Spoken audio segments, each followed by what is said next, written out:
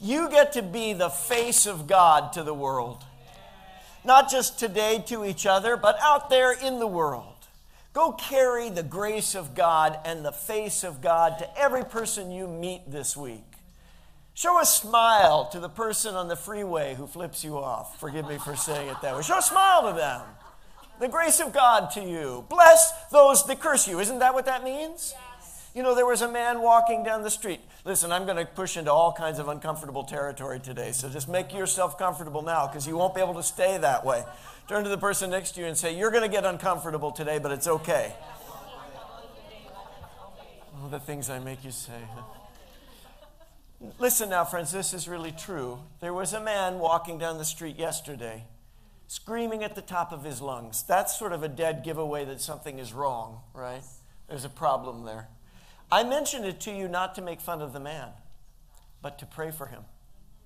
The man was walking down the street, and right by my office, I could hear him screaming. He was coming down Rosemont, and he was saying, curse these religious people and curse their religion. Curse these religious people and curse their religion. Except he wasn't saying curse. He was saying a curse. He was using a curse word. In our English language, it's generally considered about the worst curse word that you can use. I think that's sufficient for you to understand what he was saying. I won't repeat it. It's not needed to. But what I felt the Lord saying to me was, bless that man. Bless that man. Bless those that curse you. That's a direct command from Jesus. That man is not the one who was speaking that curse. That man is a victim of the demonic force that has a hold of his life. If you and I hear that man and go, oh, what a wicked man and what a wicked world, we have totally failed to hear what God has told us to say and to be to that man and a world full of men and women like him, which is to bless those that curse you and to pray for them, but to bind the spirits that lie and curse and to loose the Spirit of the Lord. Now you say the Lord doesn't need me to loose him. No, he doesn't need you to, but he has asked you to. He has asked you to loose the armies of heaven. How would you have the authority to do that unless the commander of the armies of heaven said to you, I give you the keys of the kingdom.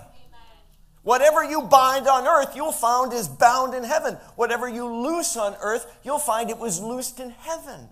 So now you be those who bless those who curse you, but silence the voice of the enemy. You have the power to do that. You have the power to smile in the face of evil, to stand in the wicked day, and having done all, to stand in the Lord. Lord, we come to your word today. We need your word. Most of all, Lord, we need you. We live so often in our flesh. Forgive us, Lord. Cut away our flesh and reveal, Lord, our heart, the heart you've given us, not the heart of stone with which we were born and in which we so long lived, but the heart of a soft, tender spirit, which you have bestowed upon us, even your Holy Spirit. Your word is active and alive, and it penetrates deeply into us. We invite that today, Lord. We accept it today. If there are those listening to these words, and that's a new concept to them, then, Lord, I loose them into that life of liberty and bind them to the truth of your word, that they might receive today and believe today and confess today and be free today, because the one who Jesus sets free is free indeed. In Jesus' name, amen. In the little town that I grew up in, there was a restaurant that I loved to eat in as a child. I'm a big fan of Mexican food. I could probably eat Mexican food every day. I love Mexican food. I don't know how you say that. Me gusta comida mexicana. Mexicana. I like Mexican food. Let me just say it that way. There was a little place called the Tamale House, and it really was just a tiny little diner where you sat at the counter. Sort of like if you've ever been to the Apple Pan on the west side, you know, it's just diner seating. That's the way this little tamale house was. It's just a bar that wrapped around the kitchen area. And they served a variety of things, but you can tell what their specialty was. It was, in fact, the tamale house. So it's no secret what they specialized in. Now, the first time that I can remember having a tamale, I was probably, 4 or 5 years old that I can remember. And so the thing was served to me and it smelled wonderful. You know how a tamale kind of steams and the fragrance and the aroma of it lifts up to you? And oh, it's a very welcome smell to me. And so I thought it looks like a burrito. So I'm just going to grab that sucker and eat it like a burrito. Now, you're in for a big surprise if you grab a tamale and eat it like a burrito that way, right? I bit down into it and immediately I thought, this was a tease. It smells good and it looks good, but it tastes terrible. It's tough and chewy and tastes like, like paper or corn husk. Well, what was the problem? You know what the problem was. I hadn't unwrapped the tamale, right? And so you think, why do they serve it to me this way? Why on earth are they serving it to me when the good stuff is what's underneath? But the reality is there are things that are for preparation, and then there are things that are for consummation. There are things that are necessary in order to prepare, and then there are things that must be removed, pulled aside to reveal what is within. So we deal with a sensitive subject today, and I want to make it clear that we are going to deal with it. It's one of those things that's in the Bible, and you go, my goodness, we're supposed to be nice Christian people. And then we come to church, and pastor starts talking about circumcision of foreskins. And everybody gets a little bit uncomfortable. I told you were going to get uncomfortable, didn't you?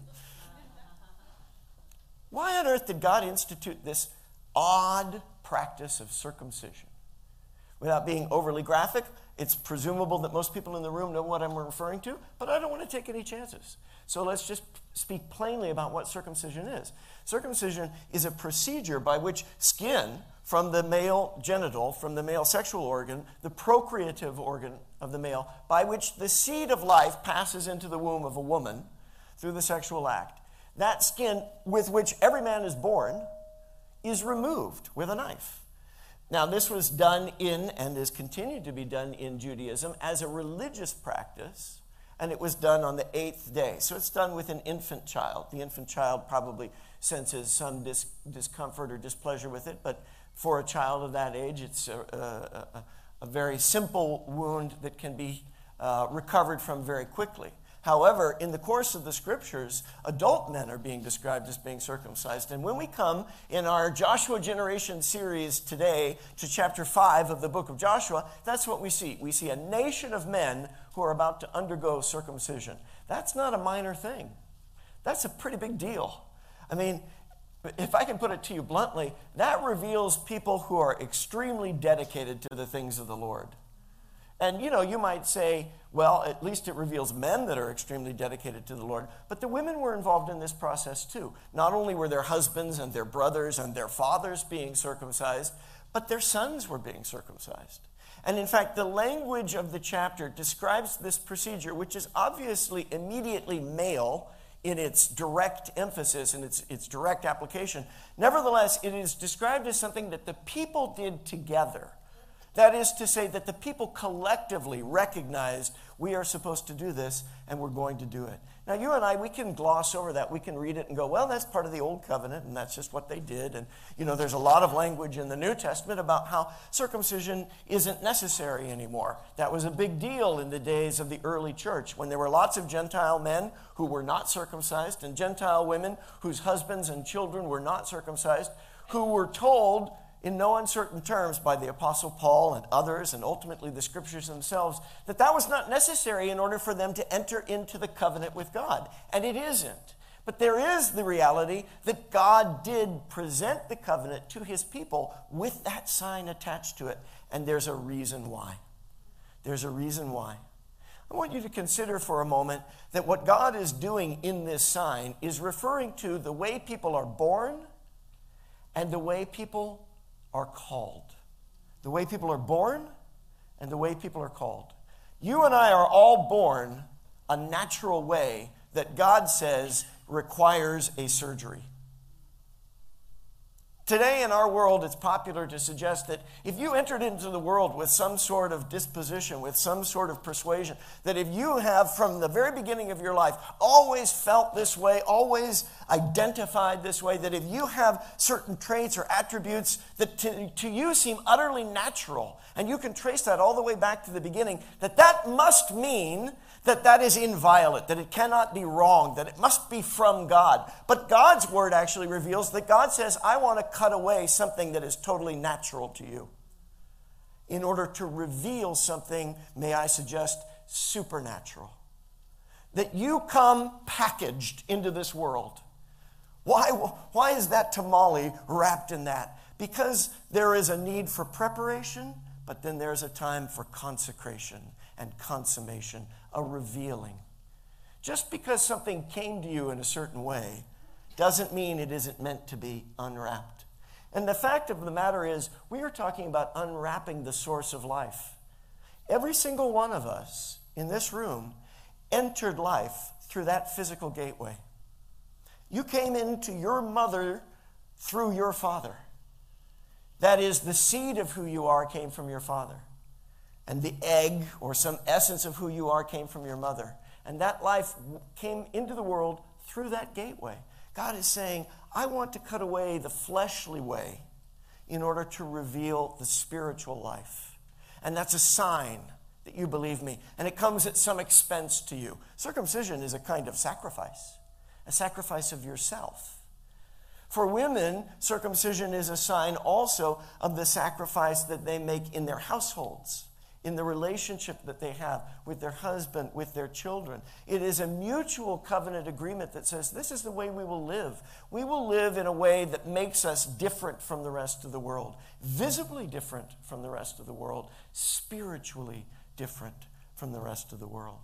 Joshua chapter 5 is a chapter about standing on holy ground. And in doing so, it involves this covenant sign. It involves a commitment between God and his people and a release of life. I want to remind you of the key themes of Joshua that we've been talking about in our study in this series. History, heritage, and hope. That is, we are looking at what God has done. The covenant that he instituted with Abraham looks backward at where God began things with people and recognizes that there is importance and value in remembering where we come from with God, and also in recognizing the heritage into which he calls us. He says, I promised land and I promised nationhood to your father Abraham, and now here is that promise. Similarly, Jesus Christ promises freedom to you and I. He promises the kingdom to you and I, and the heritage of that promise is here and now. The kingdom is at hand. It's right here. You and I are being called to enter into it, to enter into the attitude of covenant people, dependent on the help of a covenant God. That's our hope. Our hope is in him, and he is a hope that does not disappoint. He calls us to do the impossible and then enables us to do it. But he says, first, cut yourself off from the natural way so that you can depend on the supernatural spirit. First, cut yourself off from the worldly way so that you can be confirmed as part of the spiritual people. Cut yourself off from the way of the flesh. Loose yourself from the bonds of sin and loose yourself into, bind yourself to the covenant of salvation. You see that circumcision itself is a sign about saying no to a fleshly way and yes to a godly way. Are you tracking with me? Do you understand that concept?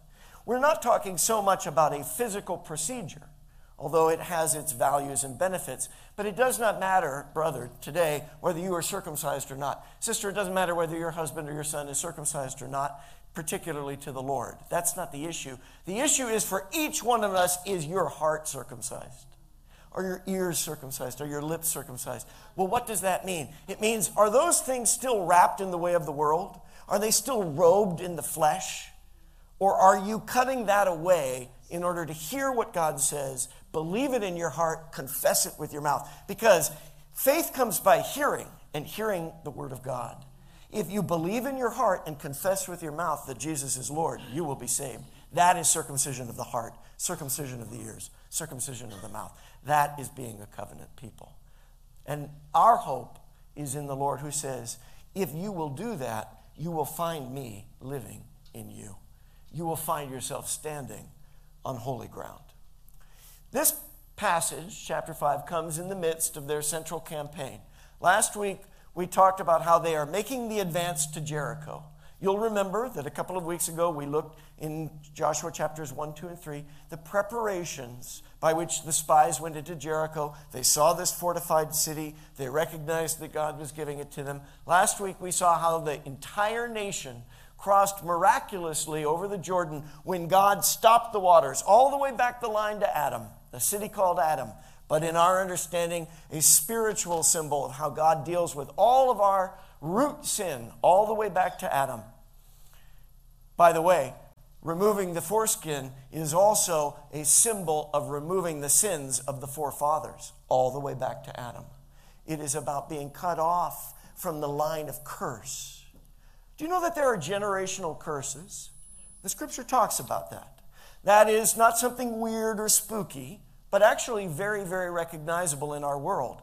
Things that people do wrong, ways that people live wrong, that affect not just them. Like a stone in a pond, the ripple of our sin reaches the entire world.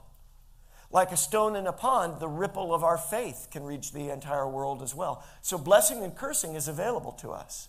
If we live in a way that is contrary to God, we don't just curse ourselves, but we end up cursing those around us. That man walking down the street, screaming out curses, is a way of recognizing what all kinds of people are doing all day long, every day, just not with their mouths. Sometimes with their mouths, sometimes with their eyes, always in their heart. And sometimes you and I can be living in that mode. We need to cut that out and cut that off. But it isn't easy. We need the help of the Lord. And in Joshua chapter 5, the Lord makes himself known and says, in fact, I'm with you, and you're on holy ground. Preparatory to that is this cut that cures. Circumcision produces a wound, and the entire nation has to remain in place until that wound heals. But there was already a wound in the nation. There was a spiritual rebellion that had kept them in the wilderness for 40 years. Circumcision was the cut that cured that sin disease. It revealed fresh covenant to the people. And after that, there was feasting. They observed the Sabbath, and they began to eat of the fruit of the promised land.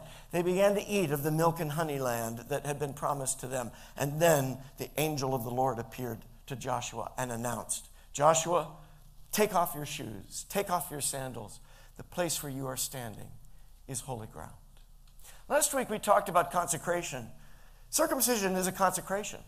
It's an act of cleansing or cutting apart a person or a thing for a holy purpose, to make it holy, to solemnly dedicate that person or persons to a service or a goal.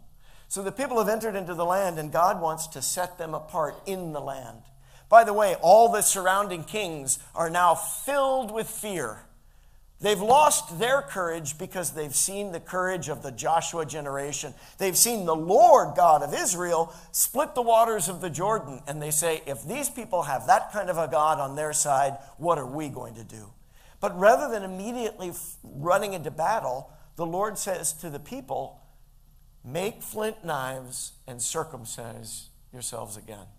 So Joshua does that at a place called Gibeath Haaraloth, which is literally the hill of the foreskins, a rather graphic word picture, but also a description of what's happening there. They are cutting off the fleshly way and dedicating themselves afresh to the Lord. Today is a day to dedicate yourself afresh to the Lord. Amen.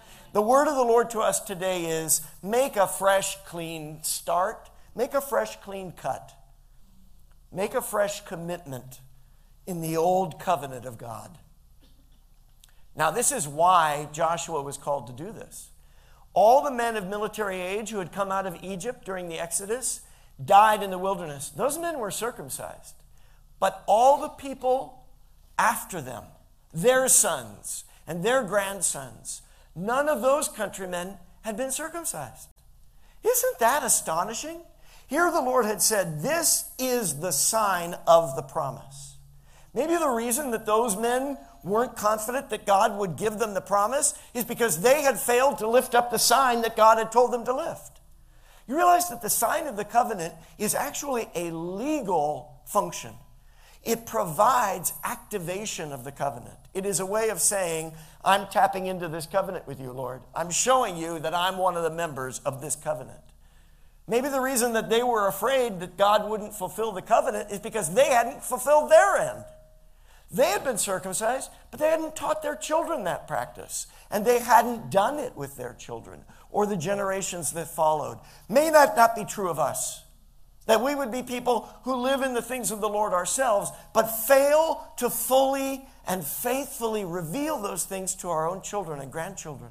And the generations of spiritual people following us. Is it enough to just say, PCF, well, we were people who were faithful in the past, and we still believe in that faithfulness now, but we have no other generation to show for it? I don't think that's enough. We are to be people who bring other people into the covenant and faithfully reflect it to them. So the Israelites who had not done that died out. But now the Israelites who themselves were not at fault. You don't expect an infant to circumcise himself. But now let me make the symbolic parallel here. You may say, well, there are things that are no fault of mine. Yeah, generational curses that come down to you. Genetic things, dispositional things. Maybe you're somebody prone to depression and your mother was always like that, or your grandfather was always like that. Maybe you're someone who recognizes that the kind of greed that you hate in yourself and yet you see it all the time, that came from an uncle that you know. Maybe there are things in you that you have no idea are generational, but 2, 3, 4 generations back in the past, if you found out, you'd be surprised to know that's not just born of you. That came down a line to you. Maybe there are things that are part of your past that are no fault of yours. Maybe somebody abused you or molested you as a child. You're a victim of that. It's not your fault, but you continue to suffer a curse from it. Maybe somebody wounded you in another way, took something away from you, and you've forgiven them in your heart, but you still feel a burden. You feel ashamed, or you feel embarrassed, or you feel some kind of anger about it that's actually a curse. It's time to take the authority of Christ in your life and cut yourself off from those things. Simply speak it out. I loose myself from that. Will you say this? Will you repeat these words with me right now? In the name of Jesus Christ, I renounce and loose myself from every generational curse and past wrong done against me. And I bind myself to the word of life that is the word of God. Amen. Now, that's not some magic formula, but yeah, let's praise the Lord for that. It's not a magic formula, but it is a powerful confession. And that might be something that you would benefit from repeating regularly. It doesn't need to be those words, but you can regularly renounce. And when you see things that are specifically, obviously, of that kind of a line, when you see things of lust or depression or anger or resentment or pain or embarrassment or shame, and you know it's not of the Lord, and you know that it came from something before you, even if it's no fault of yours, it's not a judgment against you, but it is a curse that can bind you. So free yourself from it in Christ. Christ has already freed you, but there's a place for you to enter into that promise. You can do it. And if you confess it with your mouth and believe it in your heart, you'll see it in your life. You'll feel it in your soul. You'll start to get free. You'll start to recognize it in others, and instead of judging them for it, you'll pray for them. You'll bless them. Maybe you'll even lead them into that place. Now, there's another reality. Maybe there are things that you have done. It's not something somebody did against you. It's not something in some other life before you, but it's your mistakes. It's your sin. Maybe you're the one that traumatized or hurt someone else. And you really do think somewhere in the back of your mind, I can't deal with that because although you say you're a Christian and although you know the word, in your heart, what you really believe is God could never forgive me. You might be angry with him about that. You might be angry with yourself about it. You might be afraid of him in the wrong way. But I'll tell you, that's a barb, a hook of Satan that is controlling you. You don't need to be controlled by that anymore. It's time to reveal that thing. You say, but that's going to hurt. I'm going to bleed. That's what circumcision involves. But God will give you the time and place to heal from it. And as you do, you will receive strength and grace. Because I'll tell you, there is no sin that God will not forgive except the sin that is not brought to him. The only sin he won't forgive is the sin that isn't asked to be forgiven.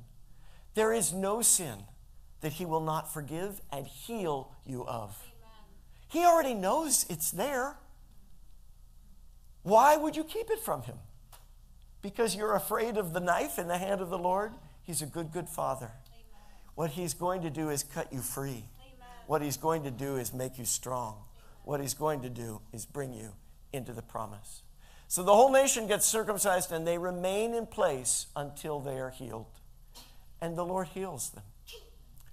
Then the Lord said to Joshua, today I have rolled away the reproach of Egypt from you. So they called the place Gilgal, which sounds like the Hebrew word for wheel. And in fact, those stones that they took out of the river that we read about last week, they were probably placed in a circle. Gilgal is like a wheel, a circle of stones, a reminder to them not only of how God brought them into the promise, but how he rolled away the curse. But interestingly enough, notice, it's not the curse of the immediate generation, it's the curse of the world they came out of. He's removed more than just the sin of their fathers. He's removed the darkness and death of the world of sin. Egypt is a symbol of the worldly way, the demonic curse. It's a symbol of death, spiritual death. And God says, I've rolled that away. You cut off a bit of skin. I rolled away all a world of sin. You cut off a little. I rolled away a lot. Hallelujah. Of course, it doesn't feel like a little if it's your skin, especially if it's in a very sensitive place. And that's exactly right. God wants to come to the most sensitive place in you, the place that you don't reveal to just anybody. In fact, the place that you may not reveal to anybody at all, a place that's very private. But you know what? It's also the source of life. It's the place where the seed of God is going to come out of you. The word of God that brings fruitfulness. So in a year of fruitfulness, we must be a circumcised people. And it's not enough to say we used to be. It's not enough to say those who came before us were. We must be. Circumcision is a sign of God's covenant with Abraham. If you look into Genesis 17, you'll see it. And the Lord says it'll be a sign for all your generations, an everlasting covenant. But any uncircumcised male will be cut off from my people. He's broken the covenant. And likewise, any mother that wouldn't circumcise her son, she would be cut off by that. So what the Lord is saying is you're either part of the covenant or you're not. But this is a spiritual covenant. And throughout even the Old Testament, not just in the New, but in the Old Testament, the Lord makes it clear through his word that he's talking about a spiritual thing. The physical is merely a sign, but what's really being done must be spiritual. Moses said in Exodus 6, I am an uncircumcised lips. How will Pharaoh listen to me? What does Moses mean by that? What he means is my lips are fleshly. They're covered in the flesh, the weakness of my flesh. I don't have divinely revealed lips. In other words, I don't have the divine gift of speech. I just have worldly speech. What am I going to do? And God simply says, you know what? Just say what I tell you to say. When you put the word of God in your mouth, you have circumcised lips. What that means is you have a covenant confession. You have the power to speak God's word. Friend, look around you right and left. Look at all the far-flung stars of the universe that spread forth in millions and billions and trillions of miles. All of it was created out of God's mouth, by God's word. And you can have that word in you. Amen. The word became flesh and dwelt among us and gave himself body and blood for us, to us. We're going to put him into our mouth today. Put his word into your mouth every day.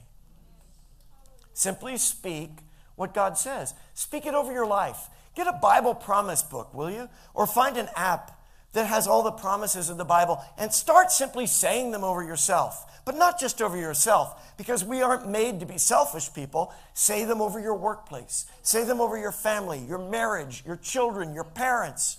Say them over your troubles, your finances, your hopes, your dreams, your ambitions. Say them over your plans. Don't say, I'm going to do this or I'm going to do that until you've said what God has to say about you doing this or doing that. Say them over the world around you, the neighborhood. Prayer walk your neighborhood and speak the promises of God. You want to see how powerfully God can reveal what's going on? Do you want to see how powerfully God can deal with the problems and reveal the solutions? But we need to remove the fleshly nature of our heart to reveal the divine nature of God's Spirit. Deuteronomy 10 says, circumcise the foreskin of your heart. How? Stop being stubborn. What does that mean? When God tells you to do something, stop not doing it. When God says to you, you know, your life would be better if you would read the Bible more, don't think of that as some drudgery. Recognize it as a promise. But if you fail to do it, then you'll fail to receive it. When God says give to the things of the kingdom, give financially to the church, give to missions, give to a person that he tells you, give a gift to that person. If you don't do that, what it reveals is your heart is encumbered by your flesh. If you want to reveal the heart, cut off your ties to your material things. Stop being bound to what you have and start loosing it into the world around you. You'll circumcise your heart that way, and you'll recognize the life of God coming and flowing through you. Things that were blocked and hindered will start to flow. Start speaking words of life instead of words of cursing. Circumcise yourselves to the Lord, the prophet Jeremiah says, by the Lord. Remove the foreskin of your hearts because of your evil deeds. In other words, the foreskin of the heart is also building up wickedness in ourselves. When we knowingly sin, we build up the flesh. Now, there is forgiveness for sin, but repentance is the cut that cures. Repentance doesn't just say, I'm sorry I did that. It says, I will cut that off so that it cannot be restored. You know, one thing about a circumcision, for all intents and purposes, it is permanent.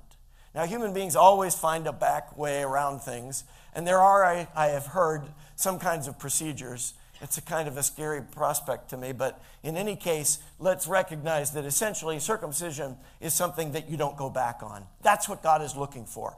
Turn away from something and don't turn back. Don't be like the wife of Lot, who kept looking back at the world of sin she came out of, and because of it, she died in it. She became nothing more than a pillar of salt. Instead, look forward to the place of promise.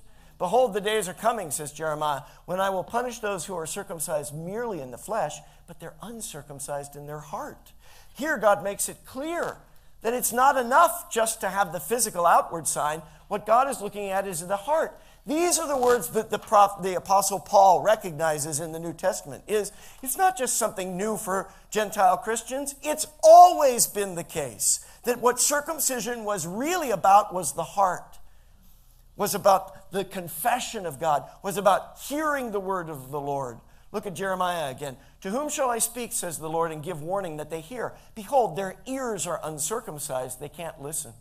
You know why so many people in the world cannot understand, cannot receive, and friends, not just in the world, but even people in the church. Even people who love the Lord and the Lord loves them, but their ears are uncircumcised. They cannot hear what God is saying because their ears are clogged with the things of the flesh. But there is a way out of that. There is deliverance. Pray for deliverance. There are things, please, this I say talaga from the depth of my heart. There are things binding you and me that we don't even yet know about.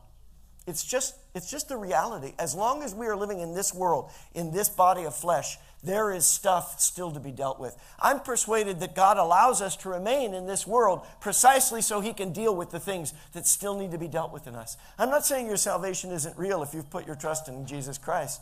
I'm not saying that there is not a once-for-all salvation that comes to all who put their faith in him. What I am saying is there's more work of sanctifying, purifying to be done in us. Seek the Lord for deliverance from those things that you don't even know are binding you. Read the word with a mindset of, what do I need changed in me? Let's say a prayer just at this moment. Father God, show us where our ears need to be circumcised. Show us where we're not hearing you. Cut away even now, Lord, those things that are blocking us from hearing you so that we can hear your word to us today and obey it. Note then that circumcision relates to the people's ongoing participation in the covenant power of God. It relates to cutting away the flesh and cutting off worldliness. And it's a spiritual reality more than a physical reality. The physical is merely a sign of the spiritual vitality of hearing, speaking, and doing God's word. We at PCF are people who hear, speak, and do the word of the Lord by the power of Jesus Christ. Amen? Amen. That's our call, and that's our testimony. That's our lives. And to be a people like that means that we engage in the commemoration of what God has already done. It's important not to lose touch with the remembrance of what God has done, because it is also the way in which we lift up to God the sign of our faith and trust. We remind ourselves, we teach future generations, we show the world, and we activate in ourselves the covenant of God. We say, God, the promise you've made, we want to appropriate. We want to follow and obey. Commemoration is an act of remembrance, retaining and honoring the memory of what someone has done or something that has transpired. There are often actions of celebration or reverence involved. Interestingly enough, commemoration often involves the establishment of something, a memorial that is built or raised up. The Lord is building us up as a spiritual memorial to who He is and what He does in our world. There's something else that the generation prior to the Joshua generation didn't do that the Joshua generation did do, which was to observe to observe the Passover meal. The meal that remembered how they had been brought out of slavery in Egypt. They, for the first time in 39 years, they observed the Passover. The Passover was a remembrance, the meal that is, a remembrance of their deliverance by God from slavery and death, as described in the book of Exodus. I am grateful to the Biblical Archaeological Society website for some of this information here. If you want to find the roots of this event, you can find it in Exodus chapter 12. The Lord says, sacrifice a lamb on the 14th day of the month. That's exactly the day in Joshua 5 when they do this. Eat the lamb with unleavened bread and bitter herbs. You swab the blood of the lamb on their doorposts. God would see that sign and pass over their houses so that the angel of death would only come to the Egyptian households. And this was a ritual meal that was to be repeated. Now, initially, the Lord said on the first anniversary, observe that Passover meal. And they did in the wilderness. But for the next 39 years, they never did it again. And Jewish scholars have noted that there isn't at that time a specific command of the Lord to do it in the Word, but it is presumed that they ought to have wanted to. In other words, there's a Jewish interpretive principle around this subject that says God shouldn't have asked them to do it. They should have just been doing it themselves. But ultimately, in Joshua 5, what God says is, do this again and make this, institute this as a meal, which is part of the Levitical code, to institute this as a feast annually, year after year. But the Passover lamb, they do again here. Now, this is the very meal. This Passover Seder meal, it's called. The very meal that Jesus shared with his apostles on the last night before his own sacrifice. What we call the Last Supper. What we call communion. In fact, this here is a Passover table. How God will pass over us with life and preserve us from death. Amen. Jesus says in Luke 22, I have earnestly desired to eat this Passover with you. Do this in remembrance of me. It is a commemoration that says, we believe in your covenant, the new covenant in your blood. We are part of it. Apply it to us, Lord. We want to enter into the promise of your blood. So communion is itself a remembrance of our deliverance by God from slavery to sin and the doom of eternal life. It is the feast that feeds, that nourishes not just our body, but our soul, and makes us one body in him. We're about to take it, but before we do, I want to say the words of the Lord to Joshua are words of the Lord to you today. The angel that announces is an angel that both enunciates and annunciates. Two words that can be easily confused, but they mean slightly different things. Enunciation is to pronounce a word or proposition clearly, definitely, to express or proclaim it firmly or plainly. Lord Jesus Christ, you are my Savior. I am enunciating my trust in you. Yes. The gospel is this: all have sinned and gone astray, but God in his mercy provided a sacrifice for our sin and a Savior to the world, and his name is Jesus Christ. If you will believe in him and give your life to him, you will have eternal life and more abundant life here. That is an enunciation of the gospel, a clear, plain, definite statement of truth. When you speak the word of God over your life, when you declare, no weapon formed against me shall prosper. When you declare, if God is for me, who shall be against me? When you declare that, Lord, I want to belong to you. You are my Lord and Master. Make me obedient to you. You are enunciating the word of God. You're clearly confessing it. But God enunciates something. God makes an announcement over you. In fact, the annunciation in scriptures is when the angel Gabriel comes to the Virgin Mary and says, blessed are you among women, for you will be overshadowed by the Holy Spirit, the power of the Most High, and you will conceive a son, and his name shall be Jesus, and he will save his people from their sins. It's an announcement. It comes from the late Latin formal word for an announcement. When you enunciate the truth of God, God announces his word through you. He announces his word to you and through you. Joshua is near Jericho. They are zeroing in on their target, but he's also closer than ever to the greatest, hardest battle that they're ever going to have to fight. And he is going to hear from the Lord that the way they're going to fight it is with praise. That the way they're going to fight it is not with swords, not with clubs, not with arrows. They're not going to lift up arms. They're going to lift up their voices. They'll lift up hands in praise. But that's scary, because what they're coming against are walls that cannot be taken down, an army that cannot be withstood. But they're going to have to proceed in faith. And before they do that, the Lord himself appears. I mentioned in our first session in this series that I believe that this is a Christophany, that the angel of the Lord's armies is the Lord Jesus Christ himself. He has his sword drawn. See, the Lord is the one who will fight for us. All you have to do is stand in the word of the Lord. And the word is a sword, but it's in the hand of the Lord. And if it's in your mouth, then the Lord fights for you. For his will for you, not what you want or I want, but what he wants, which is blessing for you and all the world. This is how Joshua knows it. He says, are you with our enemies or are you for us? And Jesus, I believe, this angel, says, nope. I'm not for you. I'm not for your enemies. I'm for me. I'm for the armies of heaven. But I'm with you. You see the difference there? The Lord says, I'm not yours to command. You're mine. But I'm with you.